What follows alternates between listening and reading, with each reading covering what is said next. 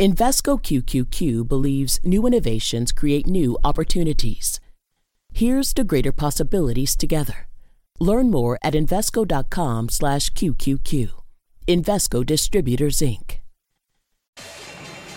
My mission is simple: to make you money. I'm here to level the playing field for all investors. There's always a bull market somewhere, and I promise to help you find it. Mad Money starts now.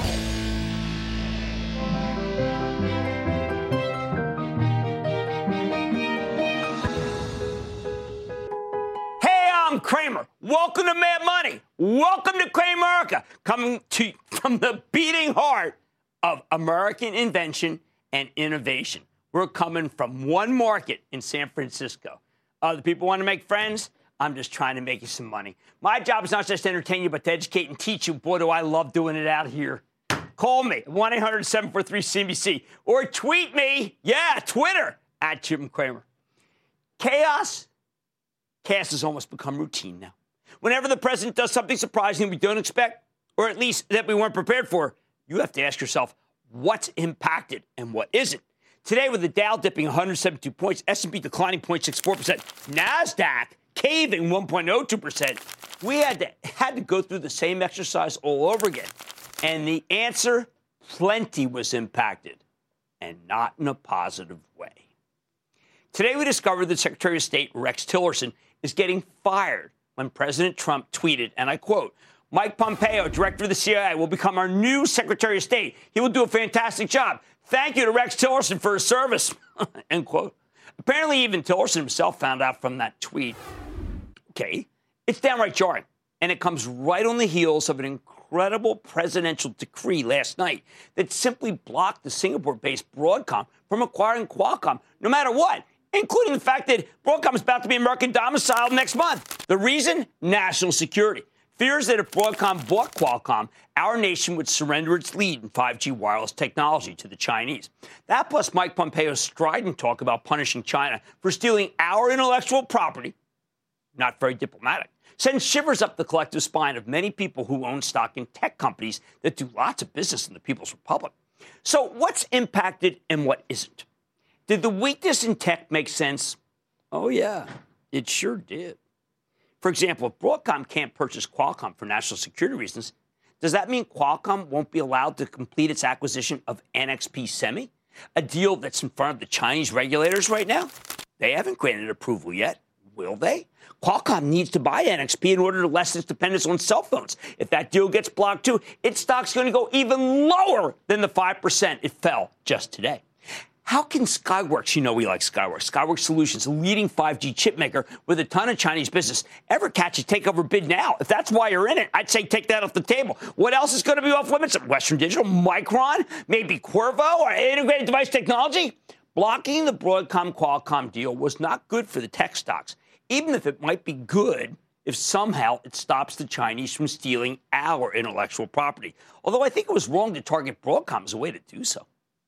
What about our new Secretary of State, who's downright antagonistic toward China? Suppose the Chinese decide to retaliate. Applied Materials, what a fabulous company. It's on tonight. They've got an amazing relationship with the Chinese that helps pay for a lot of brilliant innovation it does in this country. And let's not forget that the biggest company on earth, Apple, needs Chinese growth to maintain its own projections. But wait a second. Let's take a step back. Every single one of these worries hit us in the morning as tech cooled after initial rally. However, by midday, people seemed to forget those fears as many of these stocks rebounded like nothing had happened. Then later in the day, the fears returned and the stocks got slammed again and could not be resuscitated. But I think it's worth pointing out that many of these sell-offs don't last very long, such as our attention span to what the Oval Office says and does and tweets. So what was right? The strong opening, the morning swoon, the midday rebound, or the late-day sell-off? 4 sessions in one. Count them. Let's think about it. A week ago, we were terrified that the industrials would be rocked by retaliation to the president's steel and aluminum tariffs. So many experts worried that this was the beginning of a trade war, not just with China, but perhaps even with the whole world. Of course, maybe we've been in a trade war and just laying down the whole time. Then the president let it be known that he was talking to Larry Kudlow to take over as his chief economic advisor in the wake of Gary Cohn's departure. Larry, an old friend of mine from the 4 years we worked together on Kudlow and Cramer, is famously pro-free trade, although lately he's tempered his views about whether China's doing the right thing. The result? Those who sold many of the big international stocks with business in China quickly got seller's remorse, as aggressive trade war suddenly seemed a little less likely if Larry gets the job. But on the other hand, Mike Pompeo, our new Secretary of State, is hostile to China. So maybe we should be worried. Oh, man. What about how the president blocked the Qualcomm deal, causing so many tech stocks to get slammed? Maybe this tech pullback will turn out to be an overreaction, and we'll kick ourselves for not buying the stocks that were sold in haste today. Sell, buy, sell, buy, sell, buy, sister, daughter, sister. You can't make this stuff up. Can we just take a step back for a moment? Can I take a step back without falling out this? Yeah, can we take a step back for a moment? This is not a good way to invest, people. Your strategy should not change based on every other presidential tweet, even as we do have the company Twitter on the show tonight. Ooh, exciting. Yes, it's entirely possible that we'll get a real trade war with China, or at least that we'll fight back from one. You can freak out about that all you want to. Or you can say, what the heck? Broadcom's an aberration. Tillerson's gone because maybe the president didn't think he was doing a good job. We've done that for months. Perhaps he's better suited running Exxon, like Gary Cohn would have been better suited running Goldman. Not that he's going to get that job. Succession plans have been made. David Solomon looks to be the next in line after Lloyd Blankfein. Instead of focusing on every little thing from the White House, how about evaluating companies on their own merits? Too old-fashioned for you?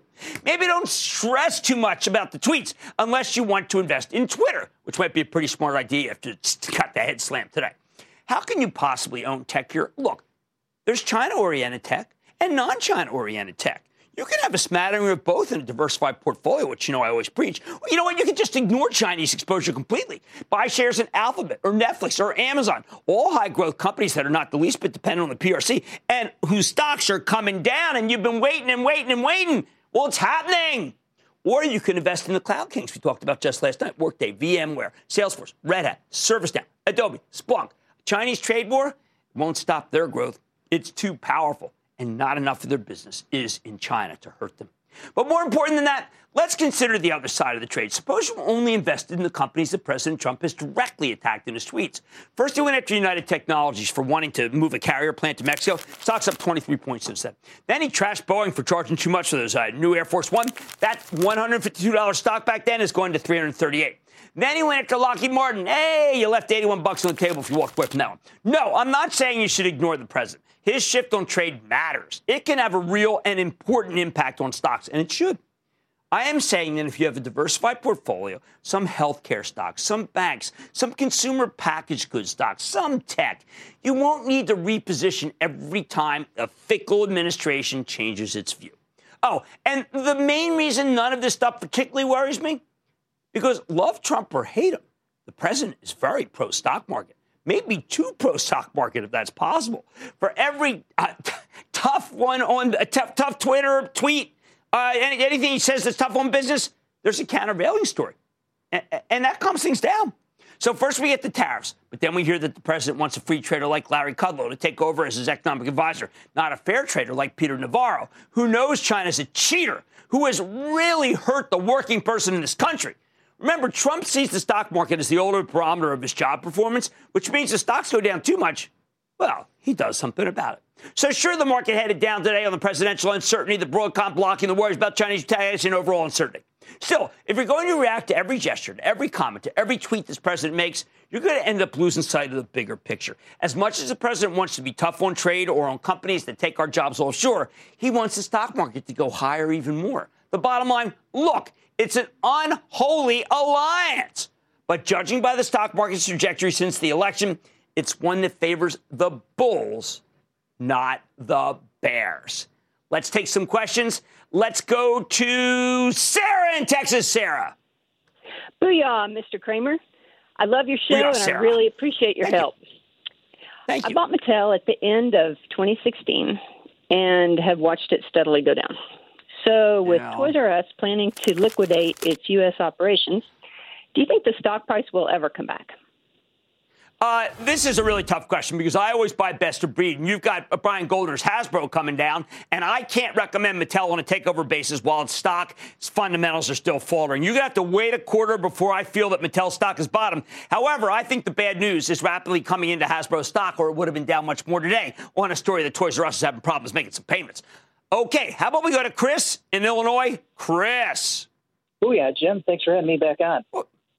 Oh, man, thrilled to have you back. All right. My question today is about Alibaba.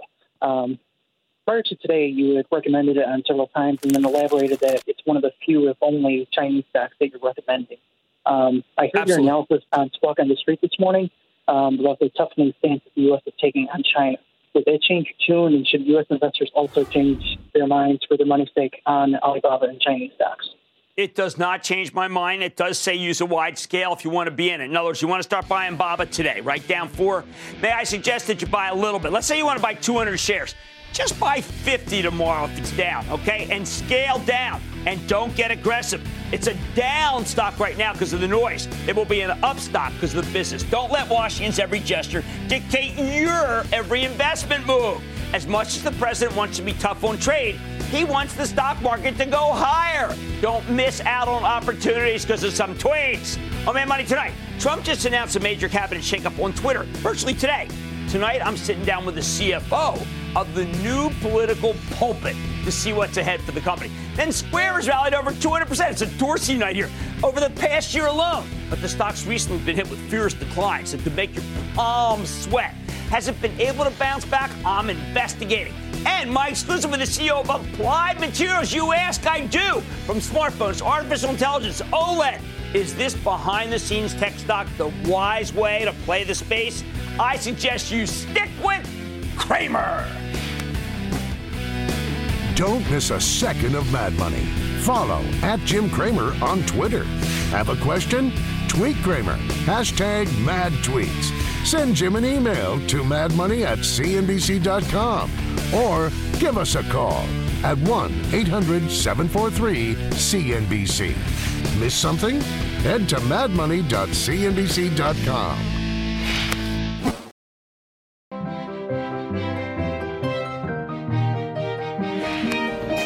Twitter has been streaming, and the stock has been flying, a conduit to the crossfire of the political whirlwind.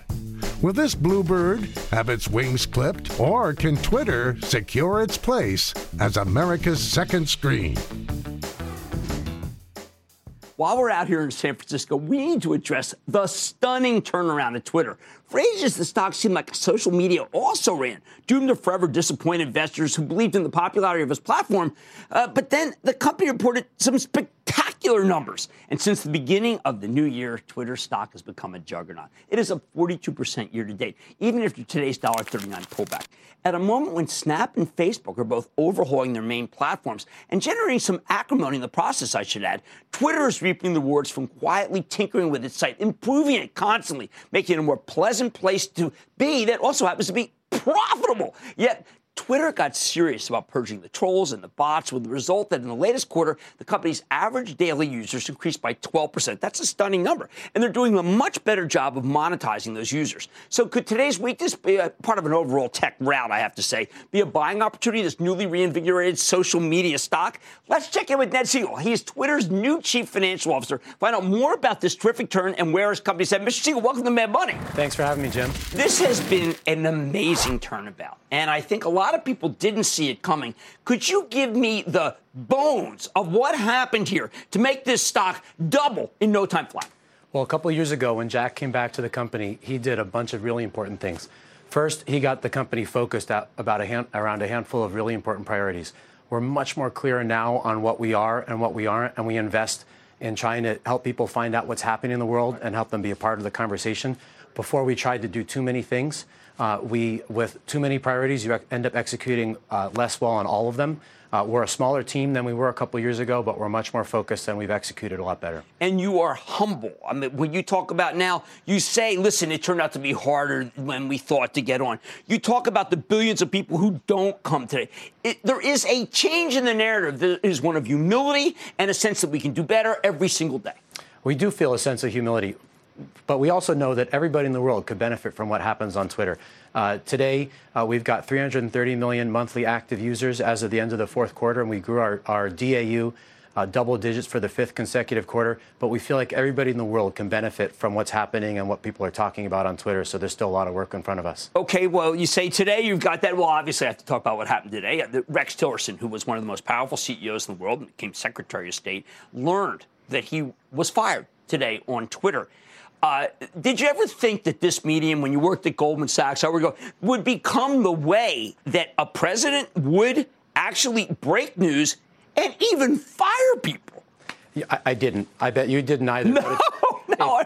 When I see Jim Cramer's got 1 million followers on Twitter and all the news that breaks on Twitter every day, I'm blown away. It's a lot of what attracted me to the company, a sense of mission that this is where people go to find out what's happening in the world, and it's where people go to break news as well. Well, I mean, it does seem, when you talk about $1 billion, that after today's kind of tweet, and of course the tweets can be longer now too, it seems like it would be impossible not to read Twitter.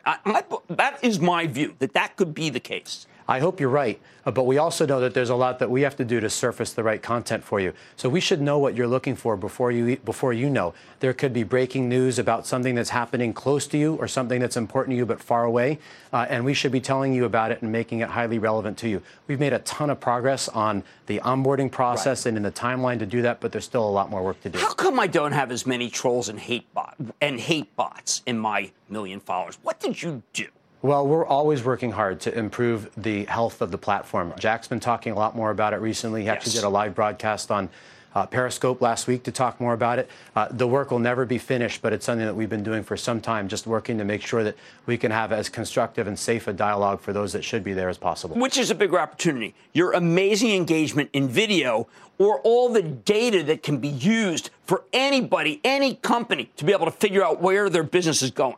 Well, they really feed into each other. Video is a big part of the overall strategy. If we want to help you know what's happening in the world that you might care about, and if we want to help you share what's important to you, video is going to be a big component of it, whether it's live video and it's user-generated content or it's content from somebody who owns content and wants to get it in front of more people. That's just going to be one of the important ways that people share what's on their minds or find out what's happening in the world. Similarly, it's part of creating the data that we then are able to sell to companies. One of the great things about our data business is we don't have to decide what the business models are for these companies. Right. We give them access to our data, and they build great businesses around it. Yeah, they really do. I have seen it myself. I look at the street. We were deciding, you know what, we ought to give a 30-second snippet rather than a whole thing. Boom. They onboard to YouTube. It is rather amazing. One thing I do have to say, though, is not everybody is as coherent about this. Is there a way to make it so everybody can learn about how great Twitter could be for their business?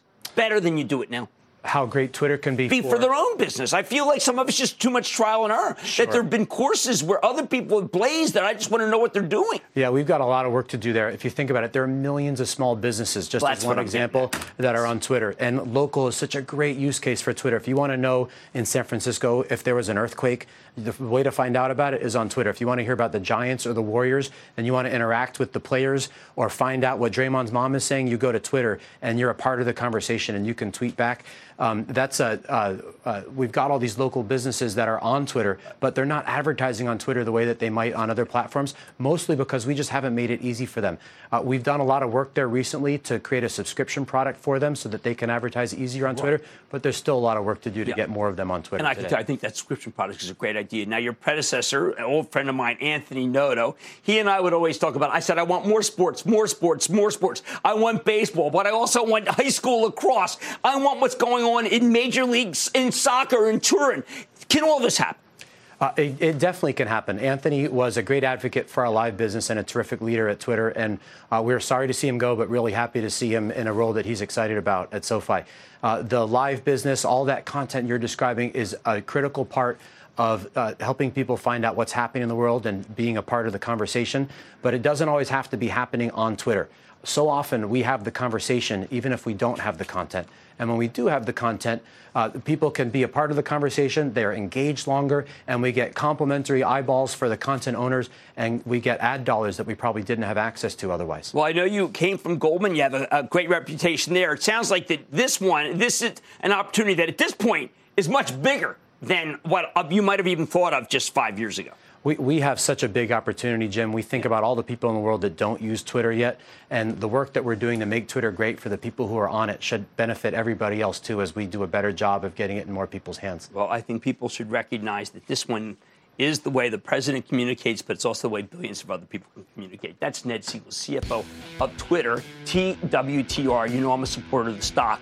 I just think this company has got a lot more room to grow. Stay with me.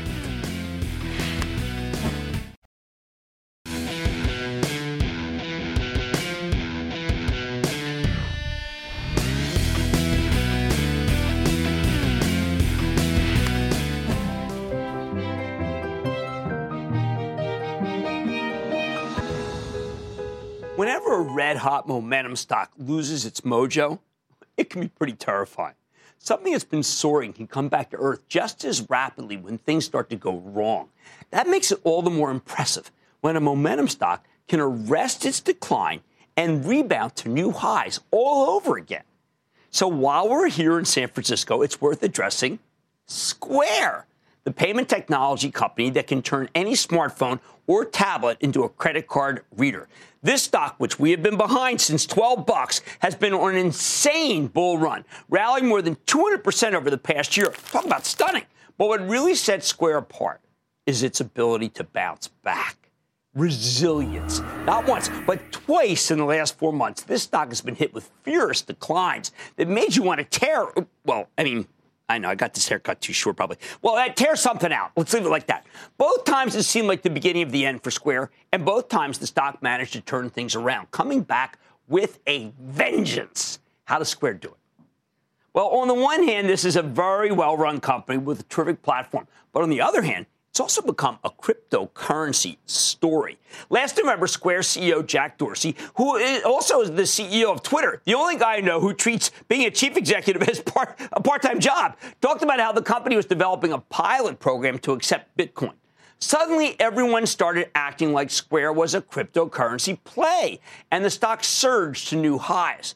Of course, then Bitcoin started selling off hard, and Square came down with it. When Bitcoin bounced, Square bounced. To me, this is a ridiculous linkage. Square has enough going for it that it doesn't need this tenuous connection to cryptocurrencies to power its stock to new highs. I think the best thing they could do would be to figure out a way to decouple from Bitcoin, which is incredibly volatile and really has very little to do with the core business that we've got going here with Square. But before we get into the cryptomaniac side of things, there goes the hate mail. You need to understand what makes Square so special in the first place. The very real, very legitimate reasons why this stock has been so strong and so resilient, aside from the fact that Jack's done a great job. Square really began to take off around the beginning of last year. Ever since the company came public in 2015, investors have been worried about nascent competition in the payment space. They figured Square's little payment business, which includes both their their card reader and their cash transfer platform, more on that in a second, would never be able to go toe-to-toe with the likes of Apple Pay or PayPal. Who do you even need a credit card reader when you can just use your smartphone as a credit card? Turns out the competition wasn't all that dire. Apple Pay hasn't done badly, but it's far from becoming a new standard, let alone replacing plastic. Facebook's peer-to-peer payment experiment, it's called a dud, all right? And while PayPal's Venmo has shown some impressive growth, it hasn't been enough to stop Square or make it irrelevant. The truth is, this company has found its place in the payments industry, and they're not just surviving, they are thriving. In fact, last August, Square did something incredible. They reported a profit much sooner than anyone expected. The company's been mixing its lucrative high-margin subscription services that it offers to small businesses with healthy transaction growth, and the combination has made the stock incredibly attractive. Now, Square expects to earn about 45 cents per share this year. Whoa! Man, that is hyper-oxygenated growth, which is amazing when you consider that, say, 12 months ago, this was a revenue growth story where potential earnings seem to be in the distant future. The company has reported blowout quarter after blowout quarter, and each time Square shoots the lights out, its stock justifiably goes flying. That's a major reason why over the past 6 months alone, Square stock has nearly doubled. But there's another aspect of this story that makes it more complicated. Not long after the company delivered yet another amazing quarter in November, Forbes reported that Square was testing Bitcoin purchases in its Square Cash app, which is a lot like PayPal's Venmo platform. Remember, at the time, everybody was salivating over these cryptocurrencies, so the idea that Square might start accepting Bitcoin got many investors and tons of speculators, more importantly, very excited. Square's fabulous chief financial officer and former star at Goldman Sachs, Sarah Friar, came on our show and offered some context. Take a look. I think it behooves us to always know where are payments going. When we develop products at Square, we spend a lot of time listening to what our customers want and what we heard from individuals. So this isn't sellers asking to accept Bitcoin. This is individuals using Square Cash to make payments. Individuals saying, we want an easy way to buy and sell Bitcoin. However, Jack Dorsey, the CEO, has been more aggressive about promoting the idea that Square wants to give merchants a way to accept and even trade Bitcoin. So basically, if the cryptocurrency revolution is real, then Square wants to be a part of that. They want to be part of what their customers want. But if not, they don't lose much by running a pilot program. In short, it's not that big a deal. But since they announced this right at the height of crypto mania, when Bitcoin was around 7,000 on its way to a peak of around 19,000 a month later, it created a lot of irrational exuberance in the stock. Suddenly, Square and Bitcoin were joined at the hip. Over the next 7 trading days, the stock surged from 39 to nearly 48 as Bitcoin continued to roar higher. The problem is Bitcoin was having a parabolic move, and after it peaked in December, plunging from 19,000 back to around 6,000 at its lows, Square got slammed right along with it, even though there was only a minor connection to the real numbers. Too many people had bought the stock for some theoretical Bitcoin linkage, and they quickly became sellers. By the end of December, Square stock had plunged back to 34, $5 below where it was when they made the Bitcoin announcement in the first place. Then the stock started making a comeback. The fundamentals were still fabulous. And once the crypto maniacs had been washed out, the stock could rally again and rally more soundly. But then on January 31st, Jack Dorsey sends out a tweet telling people that instant buying and selling of Bitcoin was now available on Square's Cash app. The stock surged back to just under 47. Irrational exuberance again. Now, maybe that was just bad timing, as this is when the market-wide sell-off really got going. But by the bottom on February 9th, Square was back to $39. Wears you out, doesn't it? Since then, of course, the stock has caught fire once again. It ran up 25% in the 2 weeks between the lows and its next earnings report, which was yet another blowout. And because the numbers are so great, the analysts push this stock aggressively whenever it comes down. That makes perfect sense. I mean, the company's forecasting 37% revenue growth this year with accelerating earnings. Hey, that is an amazing story. The stock's latest leg higher, though, came last week when an outfit called Kryptona cited an interview that Dorsey had done with Barron's the previous weekend and speculated that there was more Square could be doing with Bitcoin in the future. So the stock pops 10% on that news. And that is not what I want to see. It's not sustainable. Here's where I come down. I adore Square. It's got fabulous fundamentals, a great long-term growth story. What I don't adore is how the CEO got overly promotional about using Square's platform to trade Bitcoin. And now the stock has all these irrational moves that scare investors away. I think it would be smart for the company to play down this connection. On the other hand, all of this volatility in Square has given you 2 amazing opportunities to buy the stock in the weakness. So if Jack Dorsey wants to keep flogging the cryptocurrency connection, you might get another chance to buy the stock into unjustified weakness. Maybe its $1.36 pullback today will continue, and that would be a godsend. The bottom line, when you buy a stock, make sure you're owning it for the right reasons, please. Square has some fabulous technology and even better numbers. Maybe someday the Bitcoin connection will have a material impact on the business. But until then, remember that when this stock sells off based on volatility in cryptocurrencies, that's a reason to buy Square, not to dump it. Let's take some calls. Let's go to George in South Carolina. George. Hey, Jim, how are you today?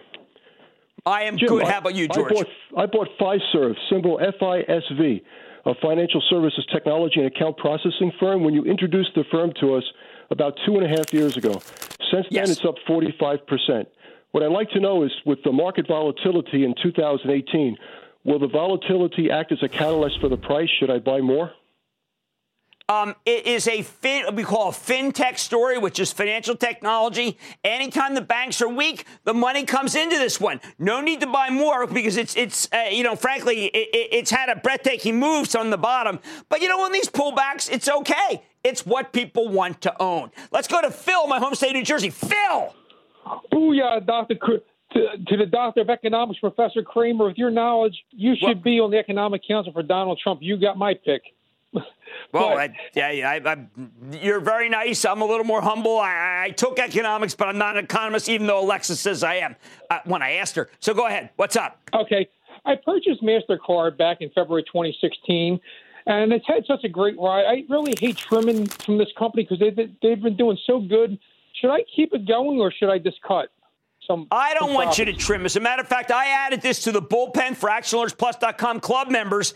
AJ Bonga's doing a remarkable job. It hit an all-time high today. If it pulls back, I swear I would actually buy more. This is one of the best companies I have ever seen in terms of how it's run and its possibilities. All right. Bounce, bounce, bounce, bounce. Square's ability to rebound is just remarkable. This stock's a buy in any Bitcoin-related pullback. Much more Mad Money ahead, including my exclusive with the CEO of Applied Materials. How is this company positioning itself for the new U.S.-China tech rivalry? Then, Trump's Broadcom move changes everything? I'll tell you how it could impact this market and your portfolio. And all your calls, rapid fire. Tonight's just the lightning round, so stick with Cramer.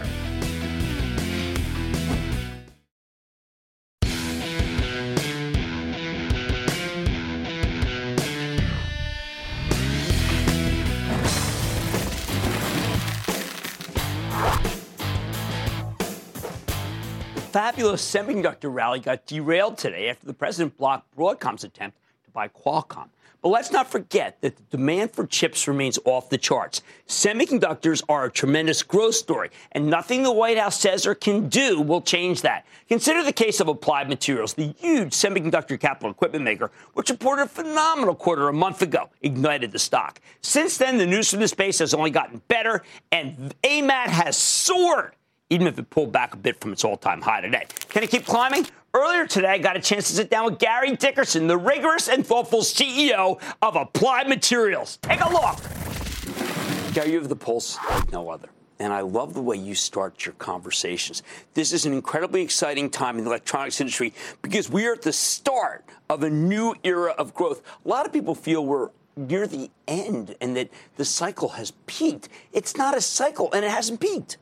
No, Jim, you're absolutely right. The war for AI leadership and big data is really the biggest battle of our lifetime. If you look at what we're seeing today for our business, data generation, all of the smart devices in the world, the amount of data that needs to be stored, the processing of that data, the communication with 5G, all of those things were really in the top of the first inning, and transportation is going to be disrupted. Healthcare, entertainment, our homes, all parts of our lives are going to change in the next decade by far bigger than anything you and I have ever seen. Right. Well, let's just talk voice for a second. Absolutely. Everyone's getting into voice. And do people realize how much more silicon there is in voice than in their PC? Well, there's 30 chips in your voice assistant. When you're talking to your voice assistant at home, there are 30 chips in that device. And again, you have to process that information. You have to store that information.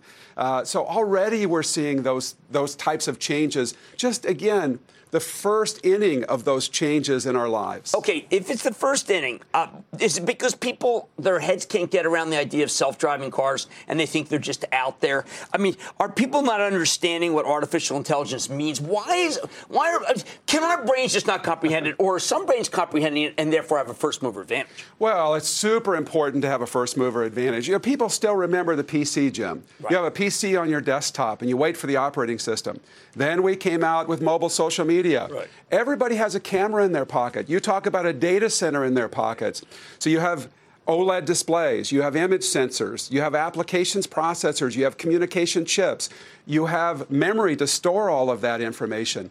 So ever since this device came out with billions of users, very pervasive, our business has been going continually up since 2010. So if you go forward in the future, Transportation is going to change. Healthcare, all of these, every part of our lives, Jim, are going to change in fundamental ways that nobody can even understand today. And that's worth trillions of dollars. I've seen estimates, $10 trillion of economic value over the next decade. No, you've got to be in. You can't be left behind. At the same time, we hear things, let's say, about China. Broadcom, not allowed to buy Qualcomm. You probably have, of the companies I deal with, the best relationship of any company with China. Can that be somehow cut off by politics? Well, so we've been in China for 34 years, very long history. Last year, we did close to $3 billion in revenue. And what I would say is it's also very important certainly for Applied Materials, but for many companies. $3 billion, the profit from the $3 billion generates jobs in the United States. And this accelerating these technology trends, the investment opportunity there is huge. So we need the money to reinvest in R&D. Now, I personally, I'm a big believer in fair trade. We have to have fair trade. That's important. But China is a very important opportunity for the global economy. Now, if they're committing, say, $31.5 billion for the China Integrated Circuit Industry Investment Fund, that's not against you. That's with you. Absolutely. It's mostly, Jim, in trailing technologies. So they're doing the sensor technologies, Internet of Things, and all of those trailing geometries. It will be a decade or more for them to continue to improve the level of the technology. So all the profit that's coming from China, we're able to take that profit and reinvest that in technology leadership and jobs in the United States. Okay, let's go over something that is typical that I hear. Flash has peaked. We don't need flash. Or, you mentioned OLED. That OLED is not blowing out the numbers for Apple. These are short-term ways to look at it, right? Oh, there's no question, Jim. Again, you're talking about trillions of dollars of economic value. When you talk about autonomous vehicles, the opportunity, transportation is going to fundamentally change in the next decade. You see, even in the next couple of years, you're going to have 12 platforms with all of the autonomous vehicle capability out there in the automotive industry. These companies know electronic vehicles and autonomous vehicles are going to totally transform that industry. Every car, autonomous vehicle, generates 4 terabytes of data per day. Okay, versus, say, my car right now. Yeah, it's my car, which seems like it's filled with technology. It's a huge difference, Jim. It's a tremendous difference, at least 10 times different in terms of the level of investment that you have when you go to this future where transportation is fundamentally going to change. And that's just one thing. When you think about mobile social media, in the future, this device and people will generate 1% of the data. When you think about transportation and healthcare, our assistants at home, right, smart homes, smart devices, everything, 1% will come from these devices. Well, I think the problem is we can't see it. Now, we didn't get down to your facility, but perhaps you have brought your facility with you? Absolutely, Jim. So we have a virtual reality experience here for you today.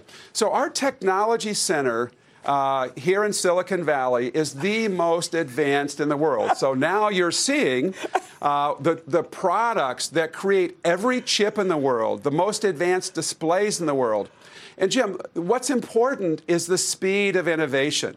So when I talk to investors... It's breathless. Go ahead. I'm sorry. Speed of innovation. I'm watching the speed as we talk. It's mesmerizing. Yeah, creating all of those materials that enable these big inflections. I ask investors, what is it worth to have the winning AI chip 12 months faster? People tell me between $20 and $100 billion.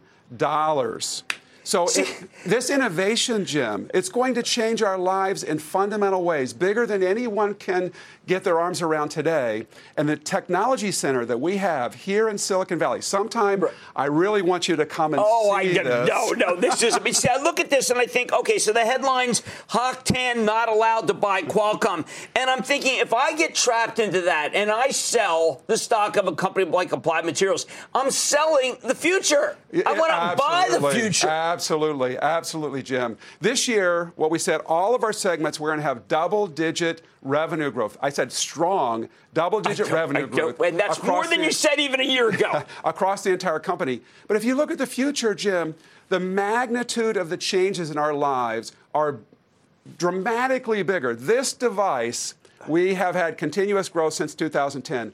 What's coming next is an order of magnitude bigger. And I'm seeing, that's why I'm talking to Gary Dickerson. He's president and CEO of Applied Materials, AMAT, which is in breakout mode, as it should be. A terrific company and a fabulous stock. Thank you, Gary. Thank you, Jim. It's so good.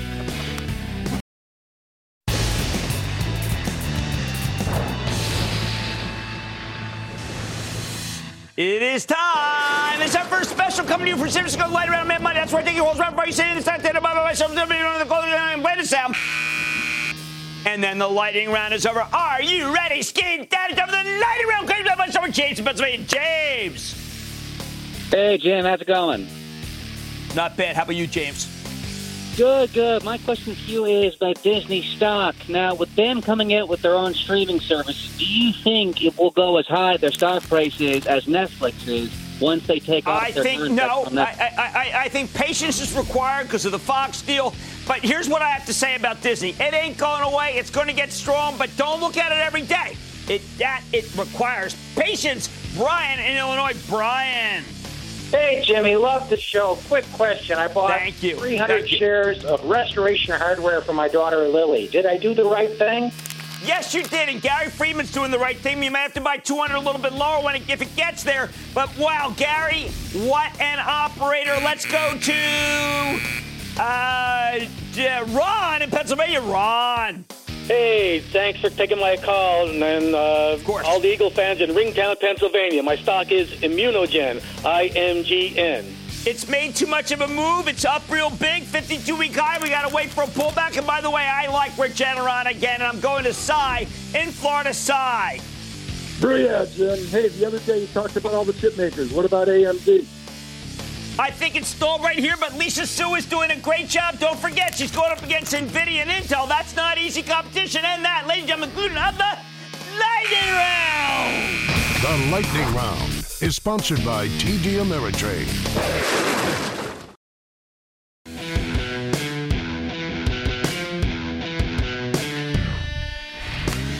I know a lot of people were stunned when the president fired Secretary of State Rex Tillerson via tweet this morning.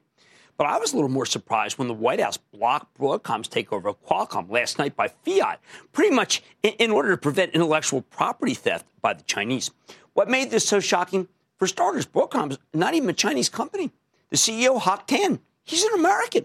And the Singapore-based Broadcom is moving back to the United States at President Trump's own urging next month. Tan himself was born in Malaysia, not China, and he's been a U.S. citizen for more than 20 years. Guys worked at PepsiCo, General Motors, Commodore. Yeah, Commodore, the first real personal computer company based outside of Philly. While Broadcom's nominally headquartered in Singapore, it's actually run out of San Jose. In truth, it never left. Remember, before it acquired the old Broadcom, this company was known as Avago. And Avago shifted its headquarters to Singapore, part of a tax inversion deal. Basically, they were trying to avoid our then onerous corporate taxes. Now, though, the company's in the process of officially moving its headquarters back to where it's been in San Jose. It's been in San Jose all along. In fact, only a few months ago, the president praised Hock Tan for making that move. The fact is, though, even though Broadcom's not Chinese, more than half of its sales come from China. So you could argue that last night's presidential decree blocking the largest tech takeover ever has some logic to it. The administration may think that Broadcom's too close to China, which is why they don't want them acquiring one of the leading purveyors of wireless technology, 5G, not just in America, but on Earth. Perhaps more important, I think it's all of a piece with last week's tariffs on aluminum and steel. The White House is taking a much tougher line on China when it comes to dumping raw materials on our markets and, maybe more important, stealing our intellectual property. As regular viewers know, I agree we need to take a tougher line with the Chinese. But some of these moves are downright confusing. If Canada buys its steel from China, then that steel can't come here. But if it's made in Canada, it's fine. If Broadcom's got less than 50% of sales from China, would the Qualcomm deal have been okay? If Hock Tan were born in America and not Malaysia, would the deal have gone through? Qualcomm is now deemed a precious asset. Is there such an asset? Is the designation precious? Now, of course, you could argue that the president was simply backing up the Treasury Department's Committee on Foreign Investments in the U.S., which already said this deal was a big no-no. The message this administration is sending to all American companies, and Silicon Valley in particular, is kind of odd. Do too much business in China? We're going to presume you're Chinese. Of course, this may just be one of those situations where hard cases make bad law, meaning it's an exceptional situation that shouldn't set much of a precedent.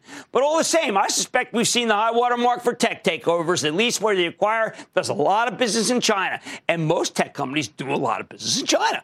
More important, the Trump White House basically just declared China an official pariah in both name and deed. And that's the main reason the NASDAQ got hammered today. The message here is that this administration doesn't want China's business, and it doesn't want China's money. That is a big deal, a lot bigger than people realize, until perhaps today.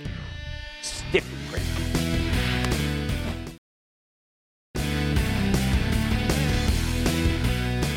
We got a bona fide tech sell-off today based on what's happened with Broadcom in China. May I suggest you consider Applied Materials and Twitter stock.